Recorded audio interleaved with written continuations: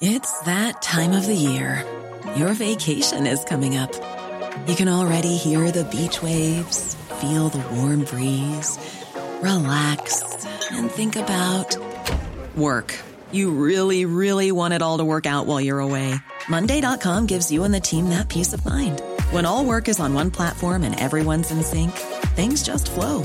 Wherever you are, tap the banner to go to Monday.com. Planning for your next trip? Elevate your travel style with Quince. Quince has all the jet-setting essentials you'll want for your next getaway, like European linen, premium luggage options, buttery soft Italian leather bags, and so much more. And it's all priced at 50 to 80% less than similar brands. Plus, Quince only works with factories that use safe and ethical manufacturing practices. Pack your bags with high-quality essentials you'll be wearing for vacations to come with Quince. Go to quince.com/trip for free shipping and 365-day returns. The Telegraph. Podcasts.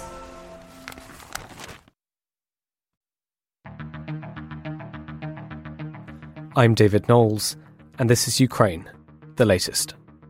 Today, we bring you updates from the front lines as Ukraine advances on Bakhmut, American President Joe Biden visits London, and Western allies of Ukraine disagree over the supply of cluster munitions. Bravery takes you through the most unimaginable hardships to finally reward you with victory. We need a military strategy for Ukraine to gain a decisive advantage on the battlefield, to win the war. Nobody's going to break us.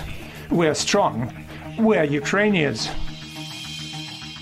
Every weekday afternoon, we sit down with leading journalists from the Telegraph's London newsroom and our teams reporting on the ground to bring you the latest news and analysis on the war in Ukraine.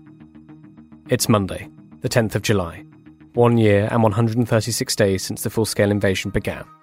And today, I'm joined by our Associate Editor Dominic Nichols and Assistant Comment Editor Francis Durnley. I started by asking Dom for the latest updates from Ukraine. Well, hi, David. Hi, everybody. So we'll talk about Bakhmut in a little bit. There's been more advances there for Ukraine, but let's just cover over the weekend. So over the weekend, Russian air defences said they shot down 2 missiles, one over the Crimean Peninsula, the other over southern Russia border region of Rostov, of Wagner Dash fame. This comes from Russian officials. So the Russian-installed governor of Crimea, Sergei Aksyonov, said a cruise missile was shot down near the city of Kerch. That's obviously in the east of the peninsula. He said no casualties or damage. No detail was given as to where the missile had been launched from. Now, traffic was briefly suspended over the Crimean Bridge. And in Rostov, Governor Vasily Golubev said that air defences shot down a missile heading that way. He said no casualties reported, but debris was responsible for partly damaging a number of buildings. Elsewhere, sticking in the south of the country on Sunday, a Russian attack hit a school, now not operating as a school at the time. So we're in the southern Zaporizhia region here. Local governors said that a school that's been used for distributing humanitarian aid was hit, 4 adults killed and a number injured.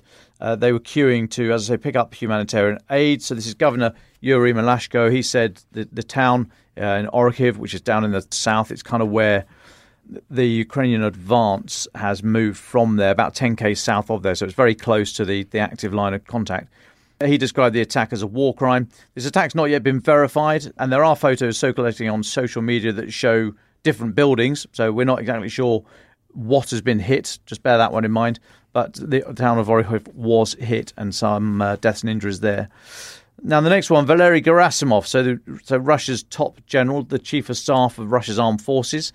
He's been seen for the first time since the Wagner mutiny on June the 24th. So his footage released by the Russian Defense Ministry shows him getting a briefing. He's in a command room and he sort of takes all these briefings and he gives orders to destroy Ukrainian missile sites. It's all very, it's very staged, quite obviously. We don't know when the footage was filmed, but that almost doesn't really matter. The fact they're releasing it now, this is the first confirmation as such that Gerasimov has remained in his position after the failed mutiny by Wagner. It seems to be, this meeting, if the timing is anything to do with what Ukraine is doing, it seems to be in relation to those missile attacks, as I say, in Crimea and Rostov that Russia say they thwarted. So it might be to do with that, or it might just be they wanted to release this footage. Now, there's still no sign of General Surovikin. Gerasimov did actually refer to his command, but only referred by name to Surovikin's deputy. So we still don't know where he is. There were reports that he was arrested after the whole Wagner thing. We don't know, but he's not been seen from or heard from since the bizarre, kind of almost hostage video on the day of the mutiny. So, I mean, it's looking more and more like he has been removed from post, or there's some official sanction taken against him. Now, Bakhmut. There's been continued advances there. So Hanna Maliar, Kyiv's deputy defence minister, she said Ukrainian forces are advancing on the south of the city. She described it, said they registered a, quote, definite advance. There seems to be no change to the north. So at the moment, we think that the city itself is held by regular Russian reinforcements that went in there after Wagner left, including the VDV, the Russian airborne forces. Although massively depleted since the start of this full-blown invasion, they are capable. So they seem to be holding the city.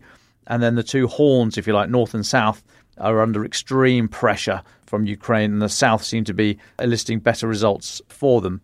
So in the south, a lot of attention in recent days has focused on the village of Klishchiva. We've talked about it a few times. That's just to the southwest, a couple of k's to the southwest of the city. General Alexander Syrsky, who's the commander of Ukraine's ground forces, he posted on Telegram that Russian troops are getting trapped in some areas near Bakhmut in that area.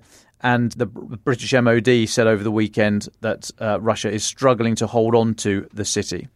Now, talking about Klishchiva, this is high ground to the southwest of the city. Lawrence Friedman, who's Emeritus Professor of War Studies at King's College here in London, he said if Ukraine can take and hold the high ground overlooking the city, the position of the occupiers would become increasingly uncomfortable. Add to that, there are some very well-connected Russian military bloggers who say Russian forces defending the flanks of the city had broken and retreated, although others are saying that Russian resistance was holding up and fighting was fierce. I think it's certainly correct to say fighting is fierce. Quite as to how much is holding up, how much has broken, and where the exact line is very unsure. But it's certainly not the calm and stable place that the Kremlin would have us believe after Wagner took it over. Now, one of these Telegram channels, Rybar, posted to 1.2 million subscribers. They're talking about Klishchiva, and Rybar says over and over again, Ukrainian forces try to attack the village, but they have not been able to take the key heights. That sort of points to Lawrence Friedman's observation about holding the high ground there. British MOD said that one reason the fighting was so fierce was that it is politically unacceptable, in their words, for Russia's military to retreat after Wagner took it. The whole fanfare, medals all round. For Russia now to lose that city would just be so... It only ever had symbolic value. Really, it had geographic value to a certain extent, but it had much more value as symbology for Putin. So to be kicked out of there now would be a massive blow. So British MOD said Russian defenders are highly likely struggling with poor morale, a mix of disparate units and a limited ability to find and strike Ukrainian artillery. Morale, yes, we've talked about that before. The mix of disparate units, we know they've got all sorts in there. Wagner's out, but the local Donetsk so-called People's Republic, they're in there. None of these units play well together. That's one of the reasons Ukraine was so successful there in applying pressure, albeit trading ground for pressure against these disparate units, which might have resulted in the Wagner mutiny. We don't know, but it was certainly a soft point to keep poking. And so those disparate units, they're not working well now. And their inability to find Ukrainian artillery is just down to range because they are now further away. They can shoot and scoot better and be out of the way before the counter-battery fire comes in. More broadly, in the advance in the area, after taking a handful of villages down south around the sort of Zaporizhia, Donetsk borders to the south, Ukraine seems to have reverted to relying much more on artillery, long-range precision artillery, to get rid of Russia's supply lines, headquarters, ammo dumps, that kind of thing. Lawrence Friedman again, he said that Ukraine's lack of superior air power meant that ground forces have been exposed, which we've spoken about before. So the advance is very slow because of that. And one of the ways of trying to counter that is trying to further their chances of moving successfully, i.e. getting rid of Russia's long-range artillery. So that means go for the units themselves and the supply lines and the railheads and what have you. So a slight shift possibly in this phase of the counter-offensive. But yeah, it's very early days to say with any great certainty. We're going to talk a little bit more about cluster bombs a bit later, but I will take a pause there. Francis, can I come to you? President Biden is in London visiting our Prime Minister, Rishi Sunak. You went down to Downing Street to have a look. What did you see? Thanks, David. Yes, I've just dashed back from a sunlit Downing Street where I watched President Biden's arrival to meet with the Prime Minister. The cavalcade was quite a sight, I have to say, coursing along Whitehall past soldiers on horseback at Horse Guards Parade, statues of British generals, the cenotaph, of course, before swerving into the cast iron gates outside Number 10 amid shouts and applause from the press and the public. It was a flying visit, under an hour, though for all the fine words, tensions of course simmer beneath the surface as we approach the NATO summit tomorrow and Wednesday. Whilst the UK-US relationship may be rock solid, to quote Joe Biden an hour ago, there are disagreements over whether Ukraine's accession to NATO should be fast-tracked and Washington's plan to arm Kyiv with cluster bombs. Sunak said the UK discourages the use of these weapons after the US agreed to send them to Ukraine last week, the controversy of which I know Dom is going to discuss shortly, as he just mentioned. Now, on the matter of Ukraine joining NATO, Mr. Biden last night told CNN that he thinks it is premature for NATO to discuss inviting Kyiv to join the alliance while in the middle of a war.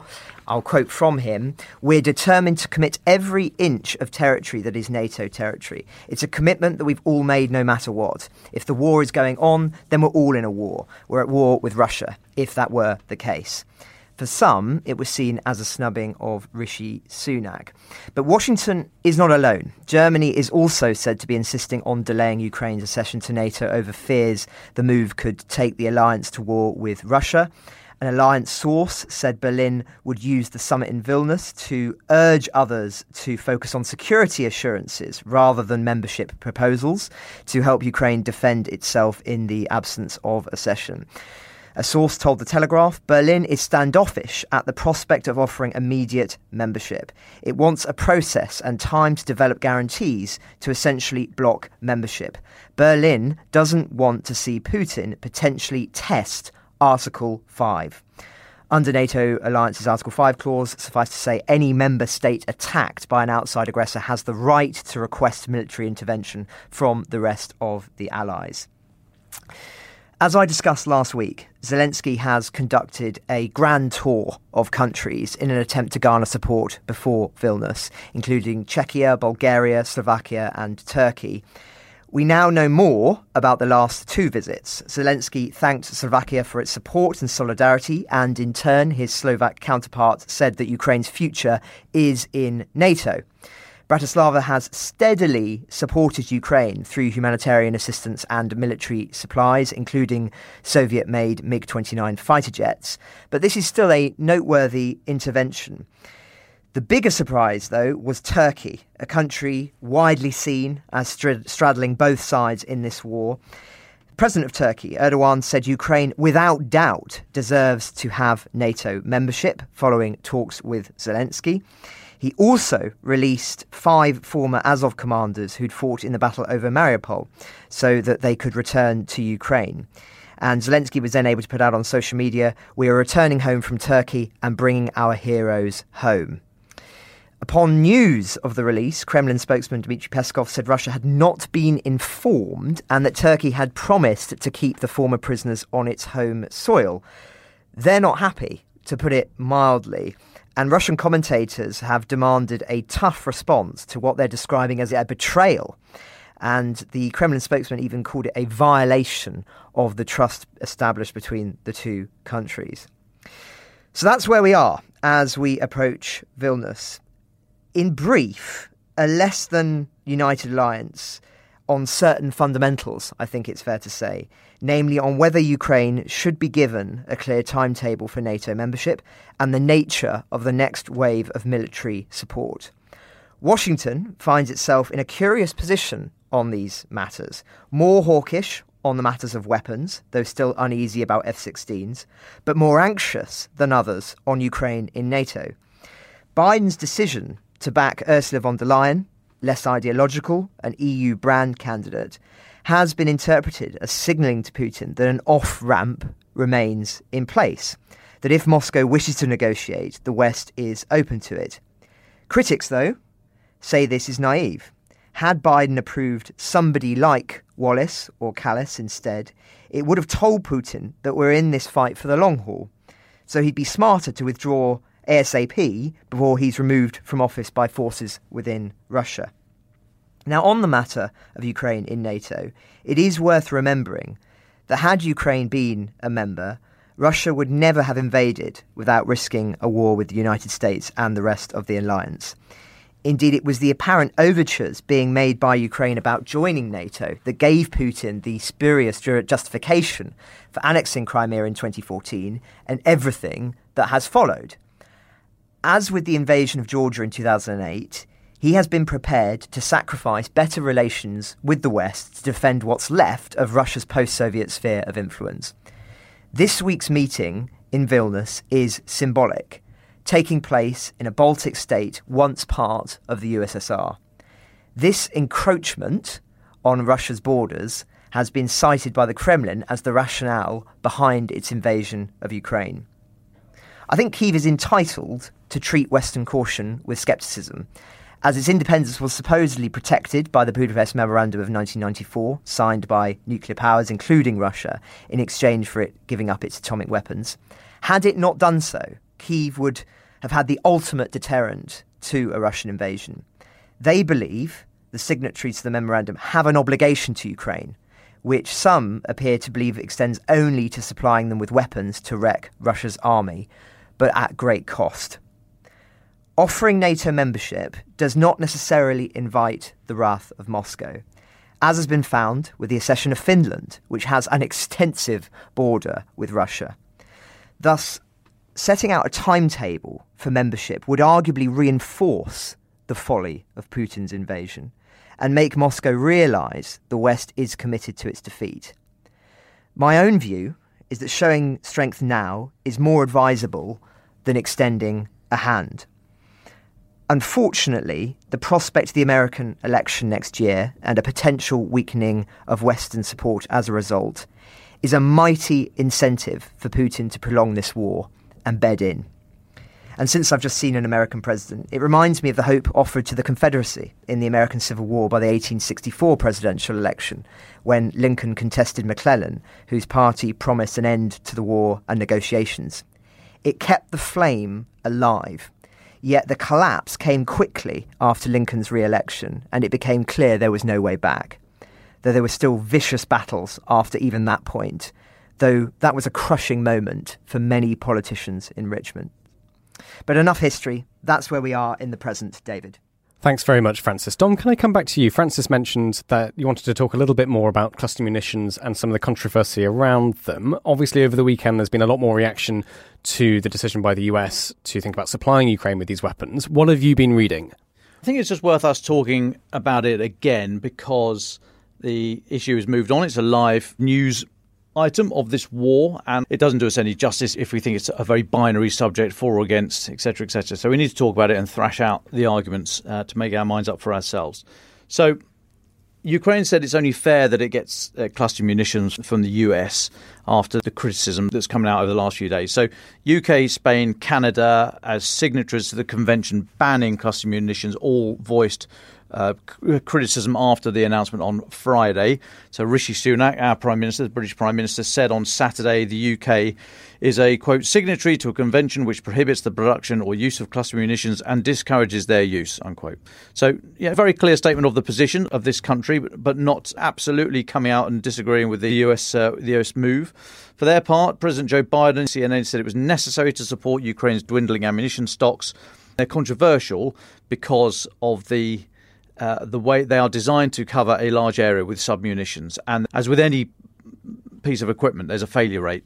Regular artillery shells have a failure rate. Tank rounds have a failure rate. Attempted mutinies in Russia have a failure rate. You've always got to accept that, but we need to put that in context. The thing about these things are they can stay in the ground for years, decades, and remain live, posing a great danger to civilians.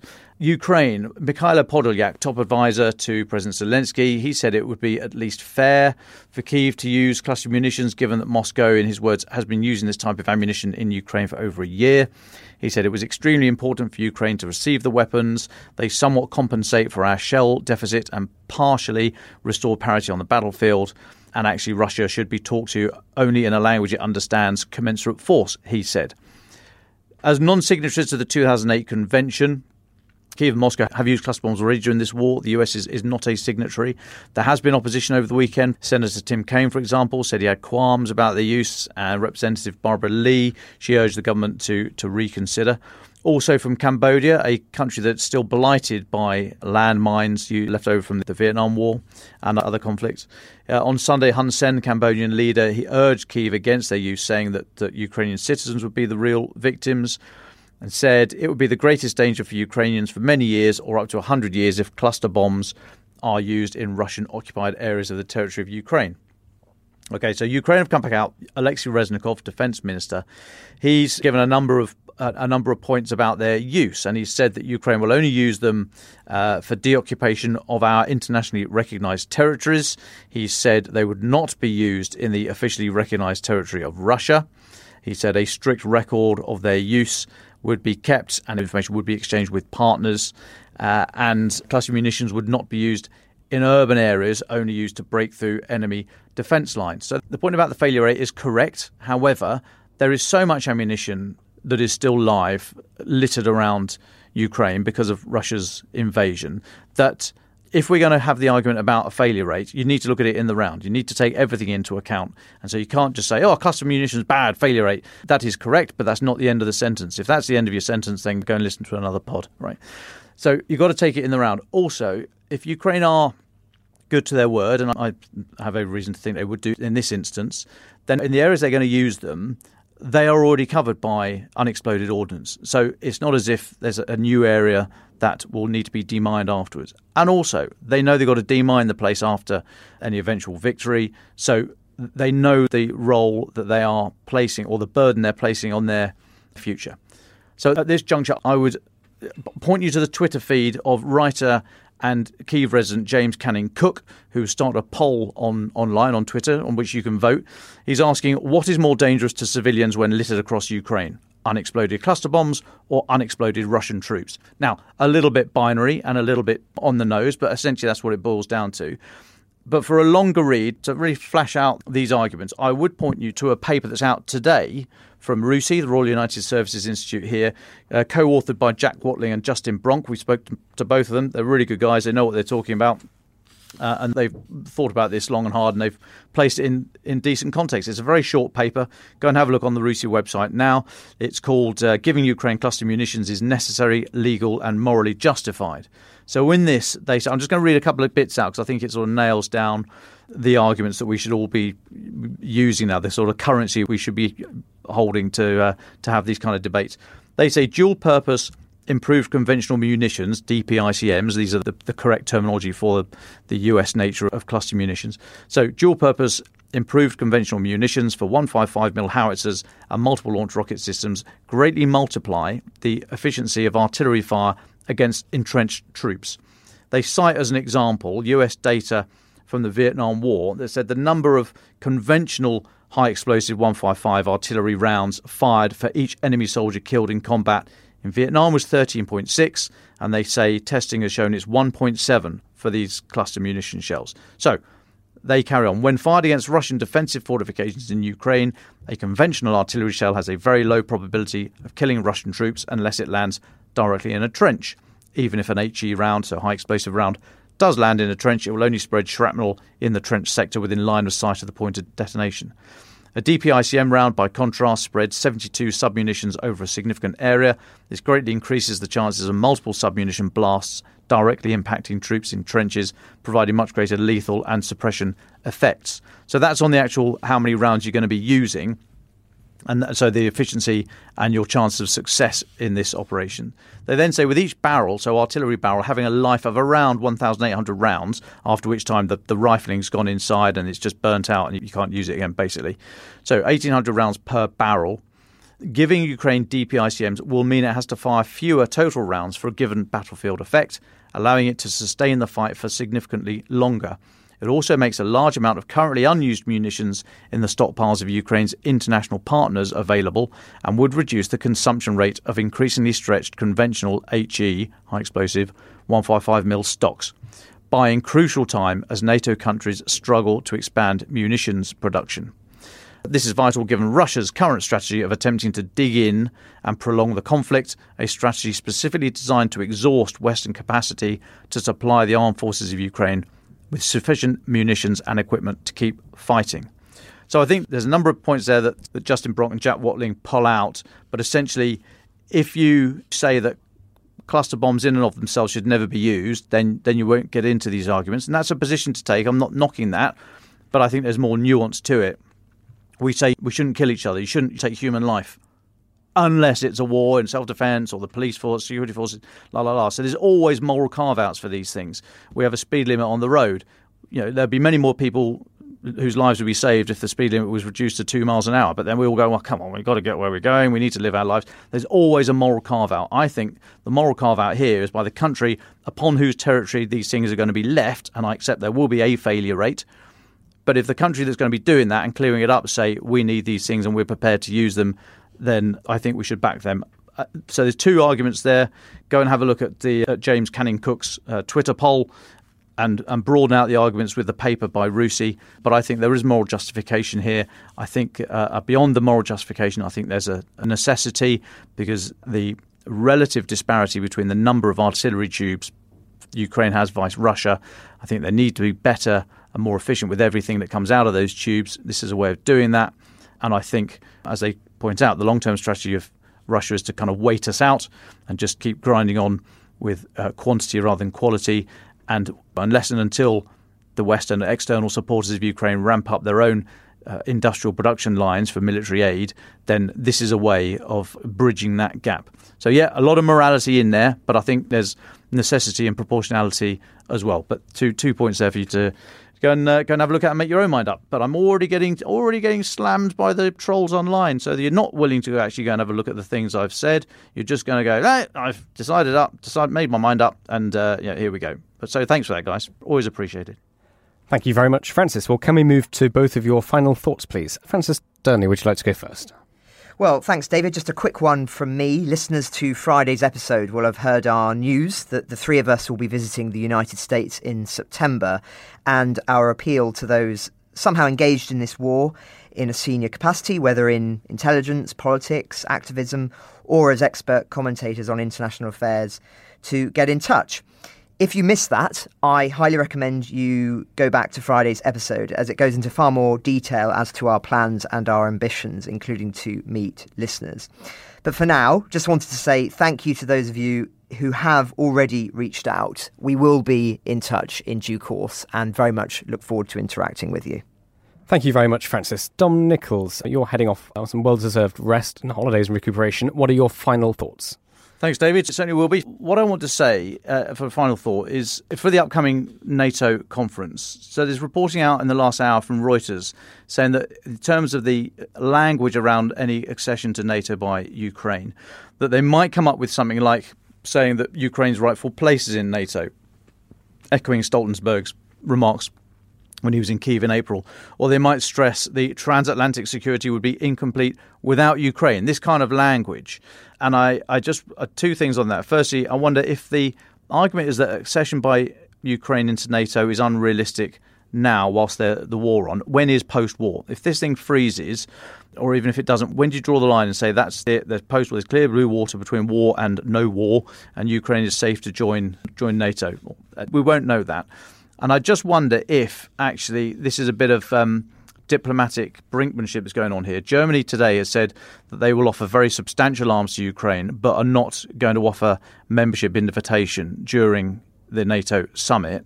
That's Reuters again citing a German official. And I just wonder if this is, I mean, it's a legitimate conversation anyway about Ukrainian membership of NATO, but I wonder if they've really pushed it ahead of this NATO summit so that all the weight of evidence has been that nobody is realistically thinking about offering NATO membership whilst the war is still on.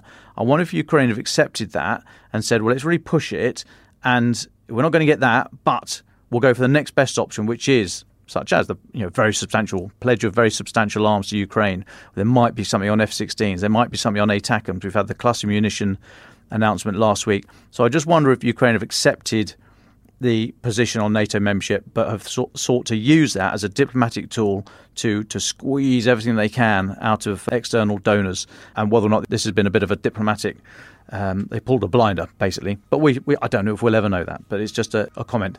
And yes, I will see you in a couple of weeks. Thank you.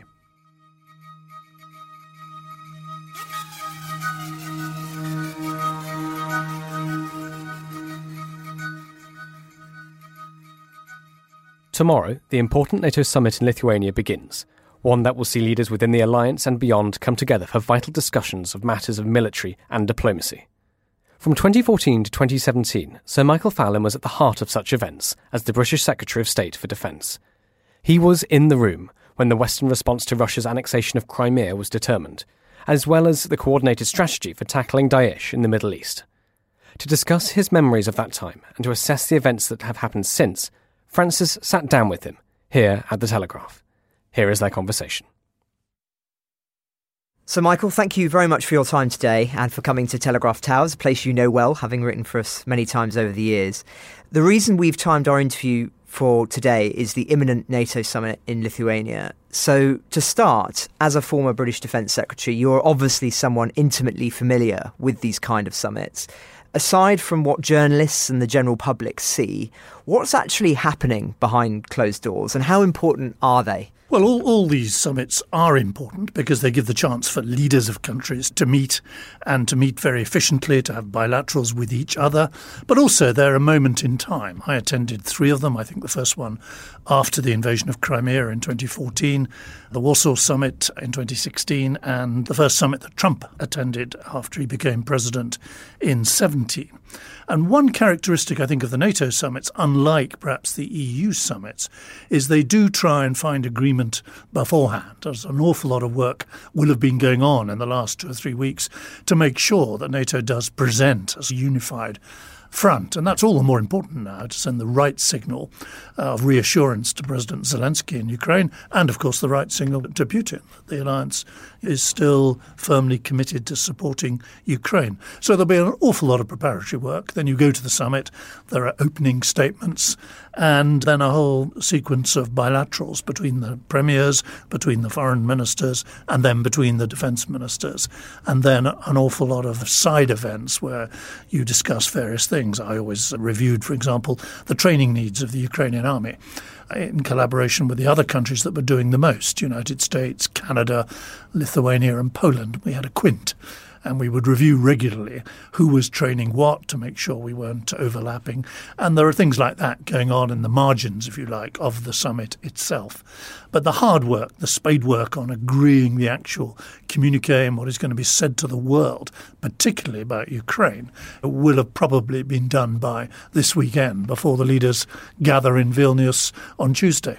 And of course, the conversations about the next NATO head is ongoing. Yes, I think that has been unfortunate. In 2014, at the Wales summit, we had Stoltenberg lined up to take over from Rasmussen. And I don't quite understand the arguments there have been against Ben Wallace, who's a perfectly, I think, acceptable candidate. They said he wasn't a prime minister, but none of the 3 British Secretary-Generals have been prime ministers. Ismay, Carrington, George Robertson, they were defence secretaries or whatever. And also that he wasn't EU. Well, Stoltenberg is not EU, so I don't quite see why there were objections to Ben Wallace. And I think it is slightly unfortunate that the alliance can't seem to agree on a candidate in good time. But there you are. They've reappointed Stoltenberg for another year, so they'll have to return to it earlier next year. Indeed. Well, you became Defence Secretary in 2014, just weeks after the annexation of Crimea by Russia, which you alluded to a moment ago. Can you talk us through your memories of that time?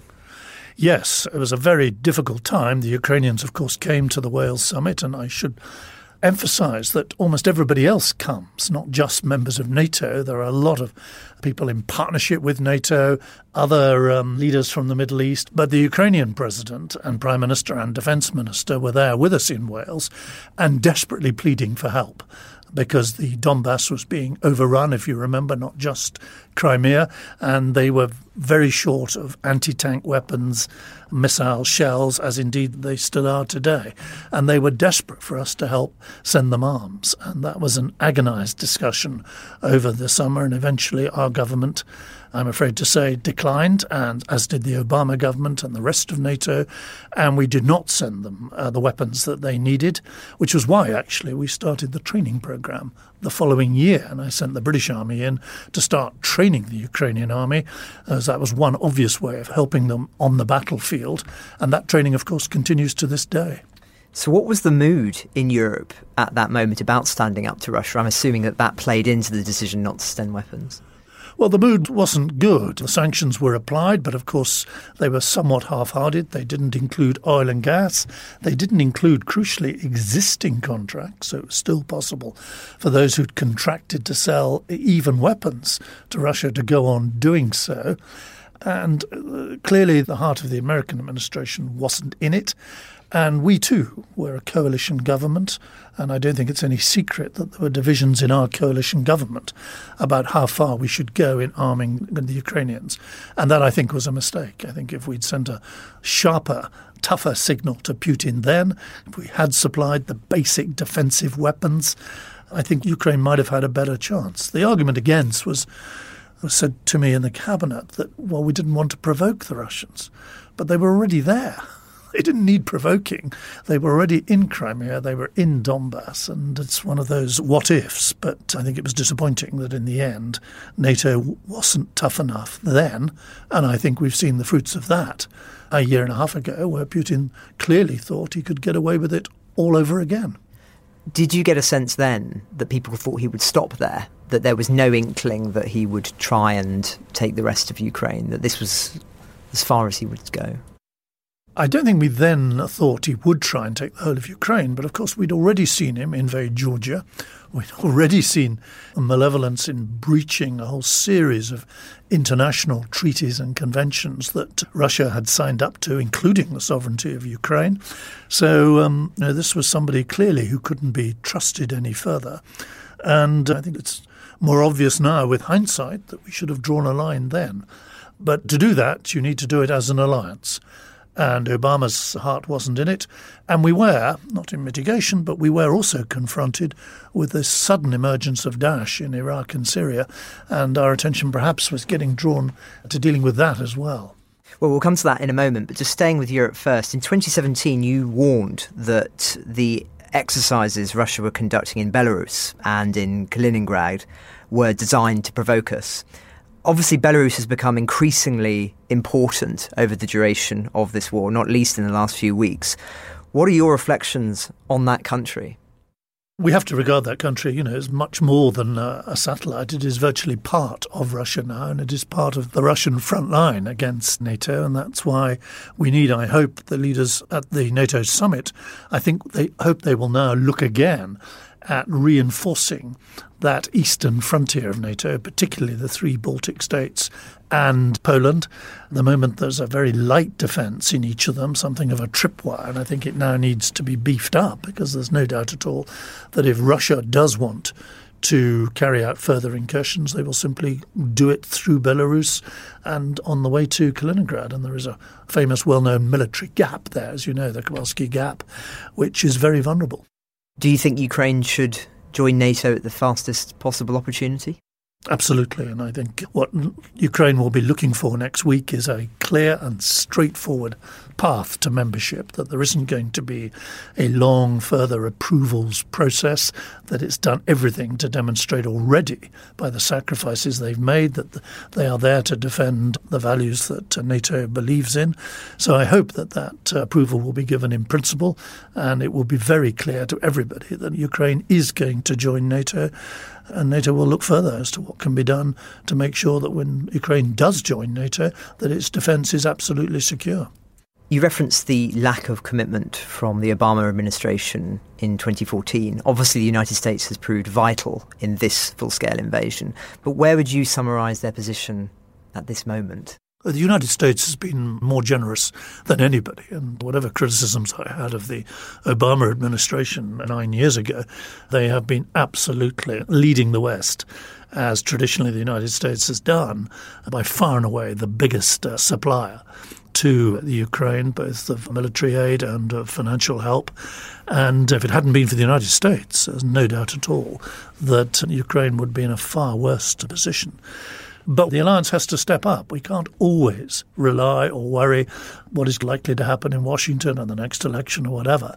It is the European members of NATO who need to step up now, and they need to be supplying more weapons to Ukraine, defensive weapons, better air support, shells and missiles, all the stuff that the Ukrainians still desperately need. And they need to be sure that the arms manufacturers in Europe are stepping up. How do you explain the hesitancy amongst certain European powers not to become strategically independent of the United States? Well, I suppose historically there have been reasons for a slightly different approach in Germany, and there is a historical stream perhaps of anti-Americanism that we shouldn't always be doing what America is doing. But I'm very heartened by the support that Ukraine has had from countries like Italy, for example, and from Poland and from Romania. Those countries have really stepped up now because they can see the danger. If we don't draw the line this time, then Moldova could be next, then Georgia, and who knows what after that. You mentioned the Middle East as another pivotal place during your time as Defence Secretary. Looking back, obviously since then we've had the chaotic withdrawal from Afghanistan, but of course your time saw, as you say, the rise of Daesh and other threats. How would you summarise your period in office regarding the Middle East and the West's relationship with that part of the world now? Well, it was an extraordinary period because we had to get everybody to go back into the Middle East all over again, having already been there twice. But this time, dealing with Daesh, we did at least, I think, do it differently, and I think we did it better, because what we did do was not put troops onto the ground. We helped to equip and to train and to give air support, but the fighting itself, of course, was done by a revitalised Iraqi army, by the Peshmerga in the north, by the Iraqi army in the south, with an awful lot of support from the West. And within 3 years, we had essentially cleared most of Daesh out of Iraq and then out of Syria, although Syria was a much more complicated situation. So it was a very different operation to the earlier operations in Iraq and Afghanistan, in that we were having Iraqi troops winning the hearts and minds, if you like, liberating their own country, which I think, is a lesson really for the West, that if you're going to fight terrorism on the ground, it has to be done by your own fighters. And today, how do you think the West has been dealing with the Middle East in recent months? Well, my fear is the West is slightly losing interest in the Middle East, of course, because of what has happened on our own continent in Ukraine and because of the rise and importance of Indo-Pacific and our concerns about China and Taiwan. But the Middle East is still strategically extremely important. It straddles, of course, the seaways, the cable routes between East and West. And Britain and the rest of the West have a lot of friends in the Middle East. There are a lot of historical ties there. The Crown Prince of Bahrain was here this week with a trade mission. There's an awful lot of interlocking commercial and financial relationships with all those countries in the Gulf. And there's a very strong relationship between our militaries. So it's important that we don't lose focus on the Middle East. And there are big worry points there, not simply the ongoing conflict between Israel and Hamas in Palestine, but also, of course, what to do about Iraq and what kind of reassurance. And if we don't step up and help deal with that, then there are others who will, not least, of course, China. And we see more and more Chinese involvement, commercially, politically, diplomatically, and even military involvement in the Middle East. Well, that was going to be my next question. Country, of course, China, interpreted in a multitude of ways. How do you see them? Well, I see them, I suppose, like everybody else, a huge power that we simply can't ignore, that we have to try and deal with. And I'm heartened that we've toughened our approach on national security, on the legislation about protecting our technology and our vital interests. It was important that was done. But we do still have to trade with China. There's no way round that. And we do need China to understand that it may sooner or later be in China's own interest to respect international agreements as they develop their military, as they do have ambitions in Africa and the Middle East. They too will need the framework of international law that we've all wanted to support. And we have to persuade China that they have a self-interest, if you like, in supporting the international framework. So you don't think we should take a harder line and cut ties, as some people have posited, that we need to work with them to help them change? I think that we need to work with them, certainly. I think the real difficulty is China isn't really bothered what we think anymore. China is getting on and doing its thing, and we'll see where Washington has withdrawn. We'll see opportunity in the Middle East, as it's already done in Africa and in Pakistan. So I don't think we can suddenly hide under the blankets about China. We have to step up, we have to engage with them, but we have to be very sure we are protecting our vital interest. I often find myself interviewing distinguished guests such as yourself, only to discover that they read history. You read classics and ancient history at the University of St Andrews. What lessons from history were on your mind when you were in your role as Defence Secretary? Well, it was certainly extraordinary dealing with Iraq and Syria, to be dealing with almost exactly the same places that Alexander the Great had marched his army through, that Roman legions had tramped through, and that indeed comprised some of the same issues. How far eastward should the West go? How far should their influence stretch? And having got that influence, how do you maintain it? So some of those same issues certainly came to the fore, and particularly Mesopotamia, where, of course, ancient history almost started, if you like. So there was a lot of working out which that particular battle site was and what the modern name for it in Iraq was and so on. And we tried to take care, of course, not to damage some of the great cultural legacies, which, of course, Daesh had done. And indeed Palmyra, they'd blown stuff up, as indeed the Taliban had done in Afghanistan, which was tragic. And there is now quite a lot of work going on to help restore the museums that were damaged and some of the archaeological sites that were damaged. But all of it was a reminder that we'd been here before, that armies have marched across these particular deserts. And I suppose in the end you're drawn back to these issues of who decides borders. Is it religion? Is it rivers? Is it the need for people to have more space? You never cease, I think, to be an ancient historian. And one last thing on that, did you ever feel frustrated as one of the few historians in the room at the decisions that were being made by perhaps some of your counterparts, or were you impressed generally with the historical understanding that would shape decisions? No, these decisions aren't always taken by historians. They're taken by people who've read politics and economics, and that's not a criticism necessarily of the then Prime Minister. But I think historical perspective, is a very good thing for any cabinet minister to have, and that knowledge that you've been there before. I remember being in the cabinet room, I think at a meeting of the National Security Council, on the exact 100th anniversary of the day that Sykes went in to see Asquith to discuss the Sykes-Picot line, which of course was the key determining line after the First World War, from which many of these border problems later arose. And 100 years on, there we were, still in Mesopotamia, still arguing about where the exact border line should fall. Extraordinary. Well, finally, is there anything that we haven't discussed, something that's on your radar that perhaps should be on ours, that you'd like to end with? No, I think we've discussed the summit. I really hope the summit will be positive and will give the reassurance that Ukraine wants, and will remind Putin that we are going to help Ukraine for as long as it takes. And if that means more expense, yes, it certainly does. And if we spent more on defence in the first place, perhaps we wouldn't be in this position that we're in now. Well said. Well, thank you very much, Sir Michael, for your time. Thank you. Ukraine the Latest is an original podcast from The Telegraph. To stay on top of all of our Ukraine news, analysis and dispatches from the ground, subscribe to The Telegraph. You can get your first 3 months for just £1 at www.telegraph.co.uk/Ukraine the Latest. Or sign up to Dispatches, our Ukraine newsletter, which brings stories from our award-winning foreign correspondents straight to your inbox. We also have a Ukraine live blog on our website, where you can follow updates as they come in throughout the day, including insights from regular contributors to this podcast. You can listen to this conversation live at 1 p.m. London time each weekday on Twitter Spaces. Follow The Telegraph on Twitter so that you don't miss it.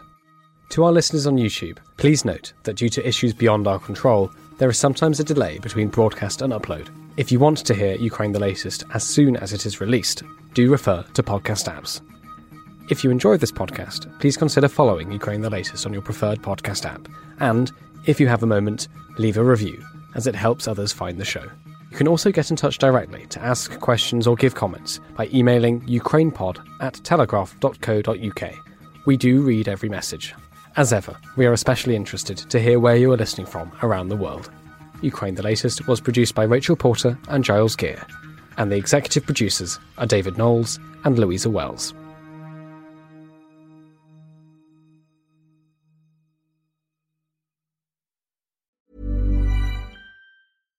Support comes from ServiceNow, the AI platform for business transformation. You've heard the hype around AI. The truth is, AI is only as powerful as the platform it's built into. ServiceNow is the platform that puts AI to work for people across your business, removing friction and frustration for your employees, supercharging productivity for your developers, providing intelligent tools for your service agents to make customers happier, all built into a single platform you can use right now. That's why the world works with ServiceNow. Visit servicenow.com/AI for people to learn more.